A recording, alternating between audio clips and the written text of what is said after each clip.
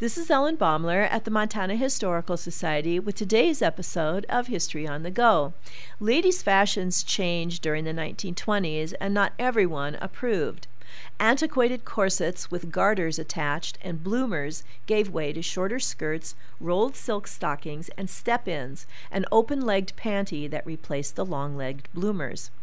Rolled silk stockings did away with the need for garters. There was quite an art to rolling them, keeping the seam in the back straight, twisting and turning them to end just above the knee, leaving the thighs bare. It took practice to keep the stockings from falling down, but it was a skill at which every teenage girl was adept. At the normal school in Dillon, women students rebelled and cast off their corsets and bloomers in favor of short hems, rolled stockings, and step-ins. School administrators were scandalized and issued this statement: "The girls must wear garters, long stockings, and bloomers, or get on the train and go home." The Dean of Women had to enforce the dress code.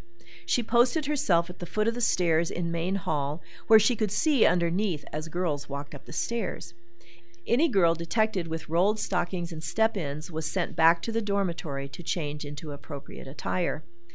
There was the rumor that the Golden Rule and Eliel's, the two stores that sold women's undergarments, had to bring out their obsolete inventory of corsets and bloomers for the students to comply with the rules.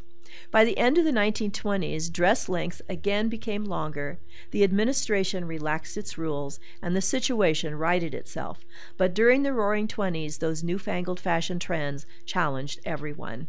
This is Ellen Baumler at the Montana Historical Society. Visit us, become a member, and show your love for Montana's heritage.